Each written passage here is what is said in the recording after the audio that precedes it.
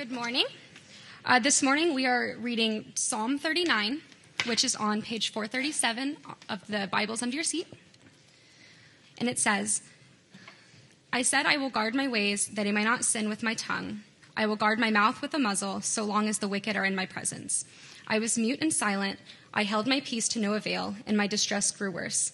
My heart became hot within me. As I mused, the fire burned, and then I spoke with my tongue. O Lord, make me know my end, and what is the measure of my days. Let me know how fleeting I am. Behold, you have made my days a few handbreadths, and my lifetime is as nothing before you. Surely all mankind stands as a mere breath. Surely a man goes about as a shadow. Surely for nothing they are in turmoil. Man heaps up wealth and does not know who will gather. And now, O Lord, for what do I wait? My hope is in you. Deliver me from all of my transgressions. Do not make me the scorn of the fool. I am mute, I do not open my mouth, for it is you who have done it. Remove your stroke from me. I am spent by hostility of your hand.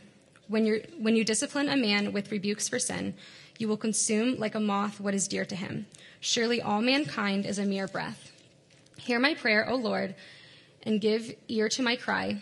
Hold not your peace at my tears, for I am a sojourner to you, a guest like all of my fathers. Look away from me, that I may smile again, before I depart and am no more. This is the word of the Lord.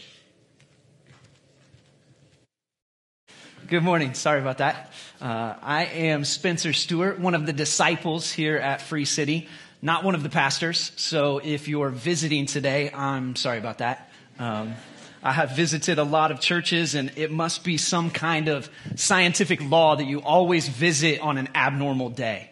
Some guest speaker, or he's teaching about tithing. One time we visited a church, and instead of a service, it was like a business meeting to explain that the church's finances were so bad that the pastor was going to have to go get a different job, and they were going to sell the building. And so it's my hope and prayer that this service will not be quite that awkward for you. But it was a matter of prayer. I don't know if that scares you. Come back next week, and Lord willing, Casey, one of the pastors here, will launch a series through 1 John, which he has illustriously titled 1 John. If you're not a visitor, I'm not that sorry. I guess that was just for the visitors. But if I haven't met you yet, then I am sorry. And I'll give a quick intro. I was an associate pastor in El Dorado, Kansas, down by Wichita for about 10 years. And my wife and I moved to Lawrence with our 3 kids 6 years ago so I could teach 7th through 12th grade Bible classes and New Testament Greek at Veritas Christian School. And we started coming to Free City about 9 months ago and jumped in with the Teets Gilbert City Group. And man, we love our brothers and sisters in that small group. And if you are not in one of the city groups, we have, I think, 8 different ones, and you can talk to Ethan, who is leading worship, one of the pastors here, about those. They meet one night a week in someone's home to share a meal together, study the scriptures together, pray for one another, encourage one another. And when you hear Casey and Ethan make that pitch, I just want you to know they're not bluffing. It has been such a blessing to our family, and we want that for everyone. So after attending Sunday mornings and joining a city group, we officially became members this last summer. We believe what God is doing here. It really was a you had me at hello kind of moment when I first heard Casey give the mission of Free City. I could have said to him, but I didn't because that would be weird. But I could have said, you had me at Free City exists to extend the glory of God by making disciples through the gospel of Jesus Christ. That's what I exist for. We all were created and recreated in Christ to do that. And we see it happening here and are just happy to be a part of it. One of the things that sucked us in was a commitment to expository preaching. Just going verse by verse through books of the Bible and trying to show what's there. With topical preaching, there's a danger that you don't really get beyond the teacher's and the preacher's pet topics. Each week, a verse or two can just become a springboard for him to talk about the same favorite topics. But expository preaching stretches and challenges the pastors and the congregation to hear all the words of God. to receive the whole counsel of God. And I have the honor of demonstrating that benefit today because honestly, I would never pick Psalm 39 to be my first time preaching here or anywhere. You just heard it. I've been staring at it for days now, and I still think all 4 sections are going to be tricky to preach. I wanted Psalm 37. Delight yourselves in the Lord, and he will give you the desires of your heart. Instead, I get to tell you, you're going to die soon. But all scripture is God-breathed and profitable, says 2 Timothy 3:16. And I do have faith. I do believe that we need Psalm 39. As 21st century Americans, we have such an aversion to dying and death. We have professionalized and institutionalized and sequestered the dying process out of our homes, usually, paying other people to help with that. And just in general, we're not as communal from birth to death as in the past or in other cultures today, where death is more familiar and just an accepted part of family dynamics. I mean, family members age and die in the home, and each family takes care of their own dead. Now, obviously, that can cause some practical problems. The recent Ebola outbreaks in Africa, for example, are tied to their burial preparation rituals that happen in homes there. So I'm not saying that our current setup is all bad, just that it has a profound effect on our souls. And I have felt that effect personally. My dad died in my arms 6 years ago. And after 6 years of congestive heart failure from a rare blood disorder. And later that day and that week, I had this PTSD, panicky discomfort with that space in my parents' home. I felt it every time I walked by that week. And I think it's just, I was 31 before death had been that close to me, unusually close. And it's just because I'm so American, because that's not normal in the history of mankind. We are so uncomfortable with the thought of aging and dying that we try our best not to even think about it. I was 31 before I even thought about being in my 50s. Somebody asked me a question about some ministry endeavor, and I said, I don't know, man, maybe when I'm 55. And then it hit me, I had never thought about being 55 or 50. And no offense if you're over 50. It's not that it's that old. It's just that I knew there's like major danger of using this example. I really mean it. It's not that it's that old. It's just that we get so caught up in the now and so short-sighted. And Hebrews 2:15 talks about us in a lifelong slavery to fear of death. We fear death. So we try to avoid even thinking about it. And we focus on the short term and live narrow-mindedly. But here's David in Psalm 39 praying, "Oh Lord, make me know my end." That's an un-American prayer. And you might not like this psalm even when we get all done with it. But I think there can be great benefit to us from this psalm. But we're going to have to pray for that. So join me. Let's pray. Father, pray that you would help me get out of my own way, help everyone else see past the new guy and hear from you, because we need to hear from you. We thank you for your great promises that you will accomplish powerful things in our hearts through your word. Your living and active words of Spirit come and produce faith in our hearts and make us more like you. In Christ's name, amen.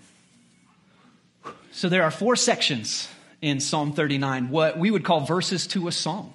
But now we've numbered verses in the verses, and that's confusing, so I'll just call them stanzas. There are 4 stanzas. ESV actually puts a line break in between each one. It's very helpful. The empty space helps you see a new verse, a new stanza. We could label them confusing, depressing, glass half empty, and leave me alone.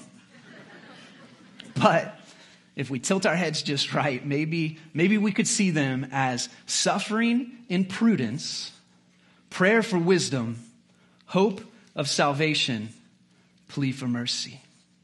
And we'll see that God has answered this song of lament in Christ. First, verse 1 is a cryptic start, really. He says, I will guard my mouth with a muzzle so long as the wicked are in my presence. That muzzle seems a bit extreme. Why is he doing that? He says, that I may not sin with my tongue. Why is he afraid that what would come out would be sin? We find out later in verse 2 that David is suffering distress. The Hebrew word behind that means pain. And it could be physical pain too, but at least it's psychological pain, distress. His soul is hurting. And David believes that he is suffering because God is causing his suffering. Because God is chastening him for his sin. That comes out in the 3rd stanza, verse 9. You have done it. Verse 10. Remove your stroke from me. I am spent by the hostility of your hand. Verse 11, when you discipline a man with rebukes for sin. David knows he's been disciplined for his own transgressions. And it seems that in the first verses, he's afraid that his lament might mislead unbelievers. That the wicked would use his lament to slander God and slander the people of God. Now, David's situation, being chastised like this, opens a can of theological worms, and I'll try to do something with that when we get to the 3rd stanza. But at least we could appreciate that this psalm opens with a noble model to be careful with our language before unbelievers, especially in suffering. I don't know about you, but I keep a filter on my tongue pretty decently most of the time. But if I get a little tired, a little hungry, a little hurting, that filter weakens. And David knew it. He knew this suffering is dangerous for my tongue. So verse 1 opens, I said, I will guard my ways. I will guard my mouth. The I said shows resolve. He was committed not to dishonor God with his speech. And the Apostle Paul exhorted us to keep our speech gracious always, seasoned with salt, and to guard against bringing reproach upon the gospel. It's not easy. David said in verses 2 and 3 that the silence itself was painful. Out of the overflow of the heart, the mouth speaks. But here's David trying to keep it bottled up. But his heart is burning. It's like he's sick with a spiritual fever. In verse 3, he says, as I mused, and the Hebrew for mused is actually the same letters as the word sighed. And David probably knew that it was the same letters. It could be read either way. And he decided to use it anyway because both work. They go together. As he mused, as he thought about his trials, he was sighing in anguish. And a fire burned in his heart. He was like a furnace that had to be vented. And so the last line of verse 3 says, then I spoke. Who did he speak to? To whom did he vent? In the 2nd stanza, verse 4, O Lord, starts his prayer for wisdom. When you see Lord in small caps or all caps like that instead of the regular lowercase, it's because the Hebrew word behind it is not actually the word for Lord, Adonai. It's actually the personal name of God, Yahweh. Yahweh means I am. Because he is being itself. Uncreated, uncaused, but maximally alive. Perfect fullness of being. He explained his name to Moses in Exodus 3 as I am who I am. And that Construction emphasizes the freedom of the subject in doing the verb that gets repeated, but God chose a verb of being because he has life in himself.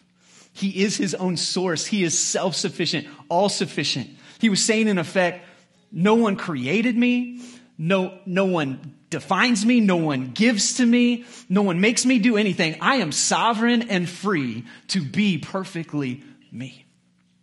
And I love justice and mercy, so I will redeem you graciously. So when David had to vent, he cried out to Yahweh, his covenant God, who had made so many gracious promises to him.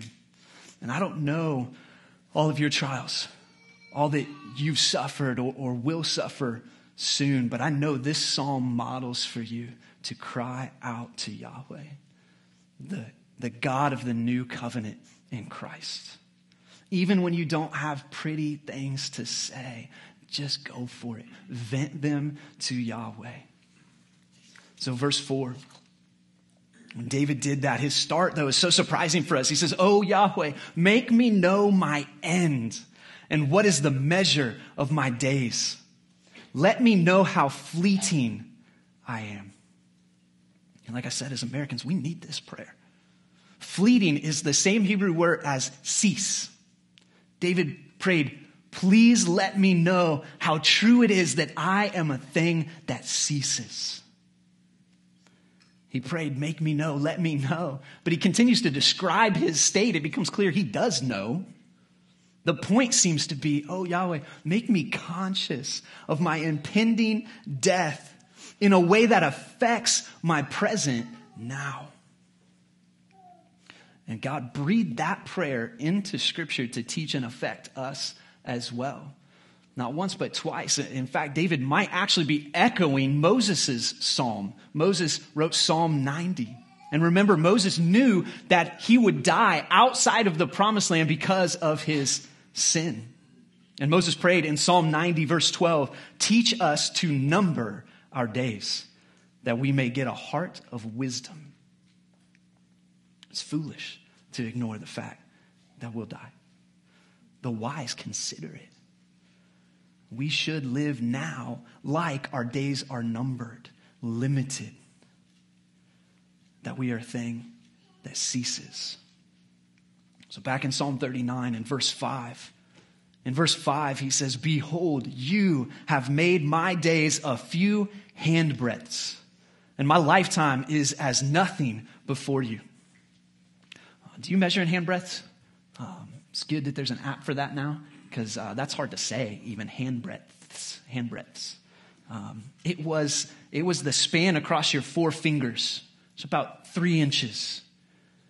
And David could have said my years or my months, but he chose the shortest option. He said my days, they're just a few handbreadths, which is plural, maybe to describe life as a series of short seasons. I mean, none of them is that long. We just quickly pass through the seasons of life and then we die. He prays, "My lifetime is as nothing before you." I've got a few handbreadths, like 9-10 inches. I mean, picture that ruler lined up next to the eternity of God. From everlasting to everlasting, our handbreadths are nothing compared to God's eternity. And David's lamenting it. Verse 5 finishes, "Surely all mankind stands as a mere breath." Picture yourself outside on a cold day and you exhale and you see your breath. It's vapor. How long is that vapor there? Like a few seconds and then it's gone? That's your life. That's your life. You're a vapor that's here for a few moments and then it's gone. Life is so fleeting. In Hebrew, mir is all vapor, and standing signifies standing firm. And Alan Ross is a Hebrew scholar. He thinks that David's setting up a contrast between what we pretend to be and what we really are. Because vapor isn't firm, right? Like a man can be presenting strength, but he's all vapor. There's no enduring strength. It all fails. It all fades. In verse 6, He says, surely a man goes about as a shadow. And shadow is actually the word for image in Genesis 1, 26 and 27, when God says, let us make man in our image. And it's so jolting here because it's obviously positive in Genesis 1, but it's not positive here in this psalm. David's not celebrating the majestic image of God. He's lamenting the vaporous image of man. Maybe he picked it to make more dramatic the point that we walk around as ghost-like versions of the glory that we were meant for. He says, surely for nothing they are in turmoil. And ESV adds a footnote after the for nothing. It says the Hebrew is surely as a breath they are in turmoil. Breath, it's that vapor from 2 lines above that we saw. He's saying even if you succeed in life, even if you heap up wealth, you can't keep it. You can't enjoy it for long. You're a vapor. And who knows what vapor will get your stuff when you're gone. And we see that word for a third time in verse 11. In verse 11, surely all mankind is all vapor.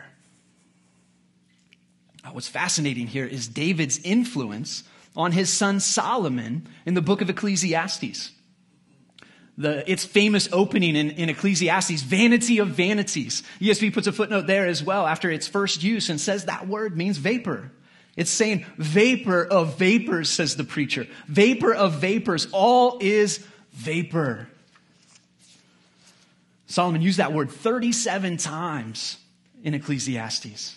And there's some other geeky stats that prove it's the dramatic theme of the book. Solomon was giving the same lament as Psalm 39. There's so much injustice, so much inexplicable suffering. And no matter how accomplished you are in life, it's short and then you're gone. And it makes you wonder, what's the point? But there's so much good in the midst of all the trials. And that's what makes it so painful, that it's all vapor. This last week, I re-listened to a podcast interview with Kara Tippett. I had listened to it last spring, cried my way through it, and this psalm reminded me of it, so I listened again, and I actually watched a documentary about her on Netflix called The Long Goodbye. Kara Tippett was a 36-year-old pastor's wife with 4 young kids. And right after they planted a church in Colorado, right after she started a mommy blog, she found a lung. And they went in for a sonogram, and they found a mass in her lymph node in her armpit. She had a double mastectomy and chemo, but it didn't respond to treatment. She had stage 4 cancer. It went everywhere. She developed brain tumors. But Kara knew the Lord. And when he taught her to number her days, she grew even wiser. She would say things like, I can feel that I'm dying, but I have today to love the people around me. And I choose to care for them and show kindness to them no matter how I'm feeling today. It was beautiful. And the Lord took her deeper with him and gave her courage to be open and vulnerable about the process of dying. It was so un-American how open she was with her kids and her friends and her church. And after 2 years, you might remember Brittany Maynard made the news. She was a 29-year-old who moved to Oregon for the sake of physician-assisted suicide and was lobbying for that nationwide. And Kara wrote an open letter to Brittany, sharing the love of Jesus and the hope of dying in Christ and pleading with her not to take that pill. And Kara's letter and her blog went viral. She was speaking in churches and on news stations. She published 2 books. And in the midst of all of her spiritual wisdom about going to be with Christ, I was just pierced to the heart to hear her say, I just want more time with my kids and my husband. She knew she was going to heaven, and she knew that's better, but still, I think it was good and right and true for her to feel that way. I just want more time. And after 3 years, she passed away at age 39. She got half a vapor, but she maximized it.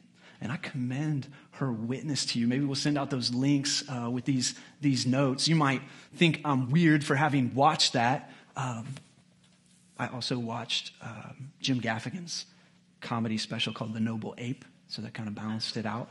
Don't write me off as morbid. I'm just trying to be more fully human. Right? I'm just trying to listen to Solomon in Ecclesiastes 7. In Ecclesiastes 7, he says, "It is better to go to the house of mourning than to go to the house of feasting. For this is the end of all mankind, and the living will lay it to heart. The heart of the wise is in the house of mourning, but the heart of fools is in the house of mirth." Solomon tells us it's better to go to a funeral than a party. And it makes me wonder, after Solomon repented from his idolatry, did he remember the lesson from his dad? Did he remember Psalm 39? Make me know my end. Make me know that I'm just a vapor. Solomon says the wise person goes to a funeral and takes to heart this fact: soon it will be my funeral. The wise person asks himself, am I spending my handbreadths wisely? Am I living in such a way that it will go well for me after I die? Solomon says in 11:9, "Rejoice, O young man, in your youth, but know that for all these things God will bring you into judgment." You will meet your Maker soon. So how are you using your vapor? Ephesians 5 says, "Look carefully then how you walk, not as unwise, but as wise, making the best use of the time, because the days are evil. Therefore do not be foolish, but understand what the will of the Lord is. And do not get drunk with wine, for that is debauchery, but be filled with the Spirit." Paul says the days are evil. That's intense. Why would he say the days themselves are evil? I think he's drawn from chapter 2. Probably don't have time to geek out on that right now. But I think he's teaching us that Satan so arranges culture for many people to waste their lives in disobedience and then be surprised by judgment. And Satan so arranges culture for believers to be distracted from pure devotion to Christ. Because the days are evil, we have to be wise and careful about our time. He says making the best use of the time, literally buying back the time. Own it. Make time work for you. We have to be filled with wisdom by the Spirit for that. Because we're naturally fools that just go with the flow and let time slip away and always feel like we're losing this fight against time. We're always surprised by how fast time goes by. I mean, maybe a class period feels slow. I'm a teacher, I'll admit that happens, sorry. Maybe a class period feels slow. Maybe a day feels slow. But the years fly by. And C.S. Lewis made a typically brilliant observation about this. He said, "We are so little reconciled to time that we are even astonished at it. How he's grown," we exclaim. "How time flies, as though the universal form of our experience were again and again a novelty. It is as strange as if a fish were repeatedly surprised at the wetness of water. And that would be strange indeed, unless, of course, the fish were destined to become, one day, a land animal."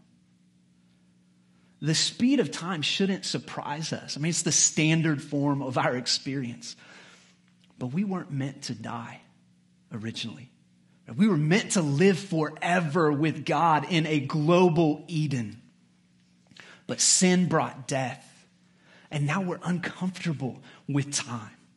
Uncomfortable with the countdown. Because Ecclesiastes 3:11 says God has put eternity in our hearts. We long for eternal security, for eternal satisfaction in God. We are like fish, destined to leave the wetness of water, destined to leave this unfortunate time, this evil age, and enjoy dry land. One day, time will not be a countdown to death. But that comes after death, after judgment. So don't waste your vapor. Live now like you'll meet God soon and be judged for how you spent your time. Back in Psalm 39, after lamenting how fleeting life is, David calls out from the gutter, verse 7, "And now, O Lord, for what do I wait?" This starts a new stanza, the third, which we could label hope of salvation. He says, my vapor's almost gone. What am I waiting for? What could I hope for? And I love the "and now." That's like now what? What do I do with this? And you're thinking, what do I do with this sermon? And David tells us, my hope is in you. My hope is in you. Facing death and final judgment as a sinner would be terrifying, hopeless, if there is not a God who is graciously willing to establish a covenant of redemption for the repentant. There is such a God. And David placed his hope in Yahweh. And we should too. In your suffering, wait patiently and cling to this prayer. My hope is you. And pray like he did in verse 8. Deliver me from all my transgressions. David knows he's got himself into this mess. He admitted he knew what was wrong. He saw the fence with the no trespassing sign and he just pushed right past. He rebelled. He transgressed. And now he's reaping what he sowed as God disciplines him. That's in verse 11. In verse 11 he says, when you discipline a man with rebukes for sin, you consume like a moth what is dear to him. Does your God do that? We need to be careful here because Job is in the Bible to teach us that there is such a thing as innocent suffering. Job was blameless before God, not sinless, but because of his repentance and substitutionary sacrifices, God was not counting Job guilty or blameworthy for his sins. The suffering that Job experienced wasn't because God was disciplining him for any specific sin or even sin in general. So it would be unhealthy if we assume that all suffering, like every trial, every negative thing that comes into our life is God like spanking us because of our iniquity. Job's in the Bible to teach us that there is such a thing as innocent suffering. And he's also in the Bible to show us that God is absolutely sovereign over all of our suffering.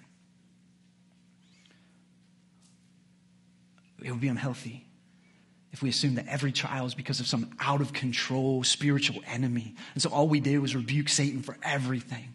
Job was rightly most concerned about what God was up to in the midst of his suffering. And God was getting glory over Satan as God strengthened Job's faith in him. So there is innocent suffering and there is spiritual warfare for the glory of God. But I'm concerned that in our culture, we might swing the pendulum all the way over to those and not even consider what's happening in this psalm. Not even consider that God could choose to bring about pain in order to discipline his children. It is fair to ask if this is just an Old Testament thing and not a New Testament thing. I encourage you to check out 1 Corinthians 11. Some people in the church in Corinth, 1 Corinthians 11 says, were sick because God was disciplining them for sinning in the way that they were taking the bread and wine in the Lord's Supper. God can still chasten someone in a new covenant church. And that needs to be a live option for us as we face trials. But the next question, the obvious question is, how do we know? Like, how do we know is this innocent? Is this chastening? And I'm sure that I'm not mature enough yet to help you as much as I want to help you on this. And I'm sure I don't have enough time to bumble about trying too much. So process this more with your pastors, with your city group leaders. And I'll just say this here. Here's the benefit of just considering whether or not your trouble is the discipline of God. It gets you taking inventory. If I do that, start taking inventory, could this be? What is this? Remaining sinfulness is going to come to mind, and I'm going to be freshly grieved and freshly repent and renew my prayers to be sanctified, to become more like Jesus. So even if I decide, man, like, it's a pretty decent season. Like, I don't think this trouble is discipline. Even if I decide that, I've still been sanctified by the process. And if I do come to the conclusion, man, I think it's that. I think it is discipline. I know it's love. And I do the same thing. I repent and pray either way. I know it's love. Hebrews 12 says that the Lord disciplines the one he loves and chastises every son whom he receives. So go check out the context there in Hebrews 12, because it says that he disciplines us for our good, because he loves his children. Because he loves us, he won't leave us hurting ourselves by loving idols. In his infinite wisdom, he is able to use pain for our good, so that we become more like him. We share in his holiness, it says, so that we can better forsake sin and be satisfied in him. So we might wonder whether we're being disciplined, but David knew. He knew. It's hard for me not to suspect, and it's sanctified speculation here, hopefully. It's hard for me not to suspect he wrote this psalm after the Bathsheba Uriah thing. After the prophet Nathan came and told him in 2 Samuel 12 the ways in which God would discipline him for those sins. So he prayed in Psalm 39, verse 10. Remove your stroke from me. Stroke is the same Hebrew translated as plague in Psalm 38. In verse 11, last week we saw that it obviously often plague signifies physical diseases that are sent by God. He's praying, remove your plague from me. I am spent by the hostility of your hand. I'm spent. I'm consumed. I'm finished. I can't endure this. And 1 Corinthians 1 says that's actually God's purpose in our trials, is to bring us to the end of ourselves so that we stop relying on ourselves and rely on the God who raises the dead. Verse 12, it's really emotional and really gutsy. He says, hear my prayer, O Yahweh, and give ear to my cry. Hold not your peace at my tears. It's gutsy because he's daring to issue imperatives to God that insinuate he hasn't responded rightly yet. Are you listening? Why have you been silent while I'm crying out to you? Don't keep silent. Say something. Fix this. Because I am a sojourner with you, a guest like all my fathers. And I did not see that coming. I had to wonder, why is that supposed to motivate God to intervene in this? I needed Alan Ross to remind me that God had commanded Israel in the law to take care of the sojourners, the immigrants, refugees.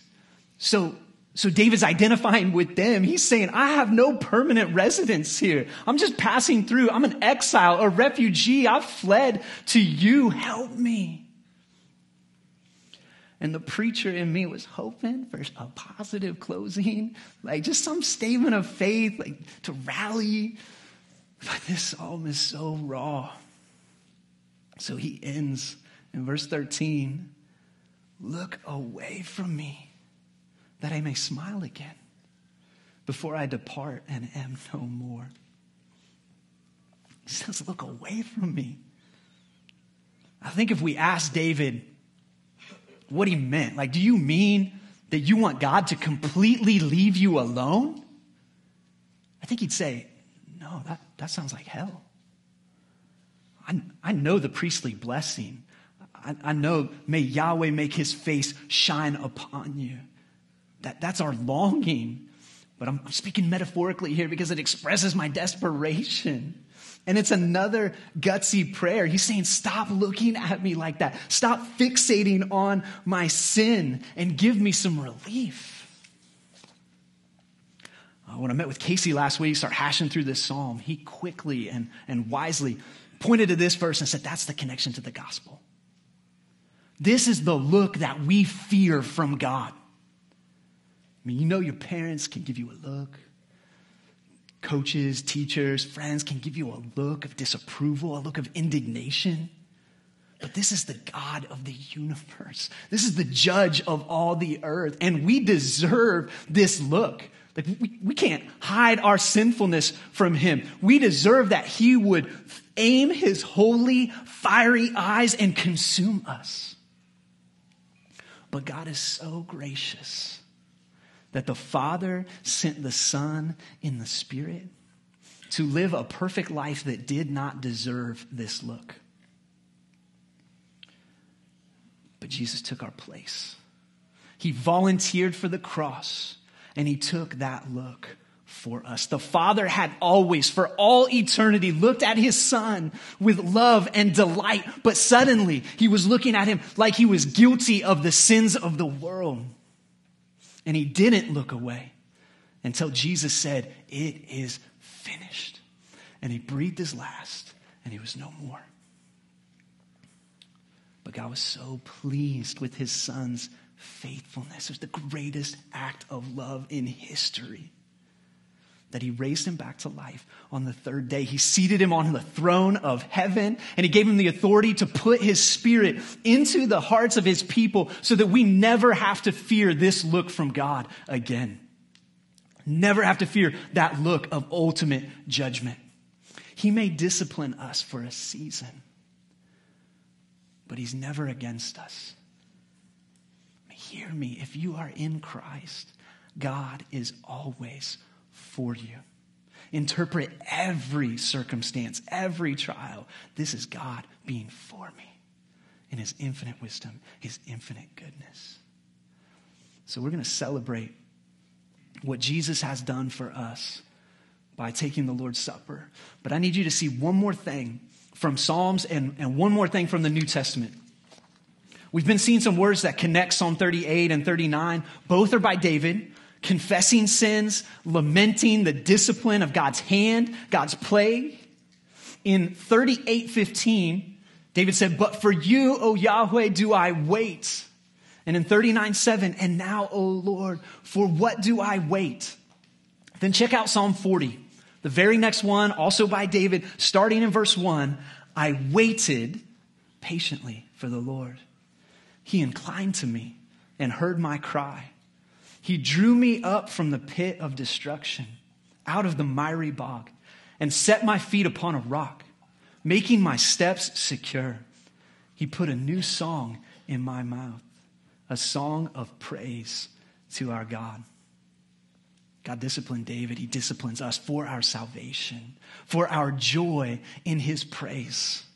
And he is worth the wait.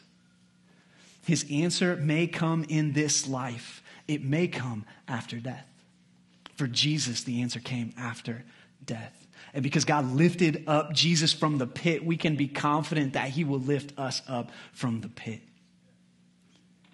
So face the fact that your life is a vapor and get ready to survive judgment by forsaking sin and believing in Jesus. And trust that not even death can defeat you. Last thing, now from the New Testament, 1 Corinthians 3.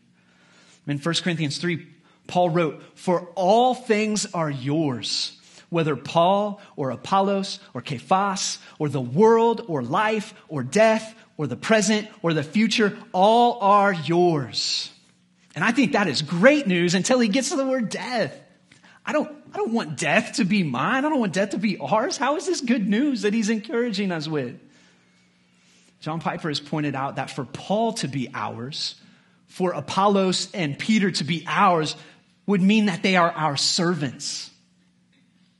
In Christ, even death is your servant. Death works for you. It serves your eternal good, releasing you from this sinful age and bringing you into the presence of your God and Savior. Kara Tippett knew this and still wanted more time. The good news is that she'll get it. Everyone who dies in Christ will get more time. At the resurrection of all things on the new earth, as we glorify God together by enjoying him forever. What a beautiful hope. So at the communion tables, let's celebrate Christ for securing our hope. If you are not a believer today, we encourage you to just stay seated and deal with God. There will be a prayer on the screen that we hope could help you. There'll also be people at the back who would love to process with you, to pray with you.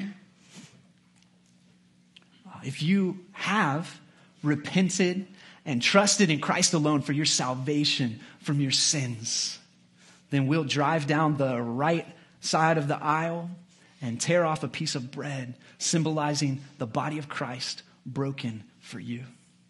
And dip either in the grape juice in the glassware or wine in the stoneware, symbolizing the blood of Christ shed for you. Let's pray.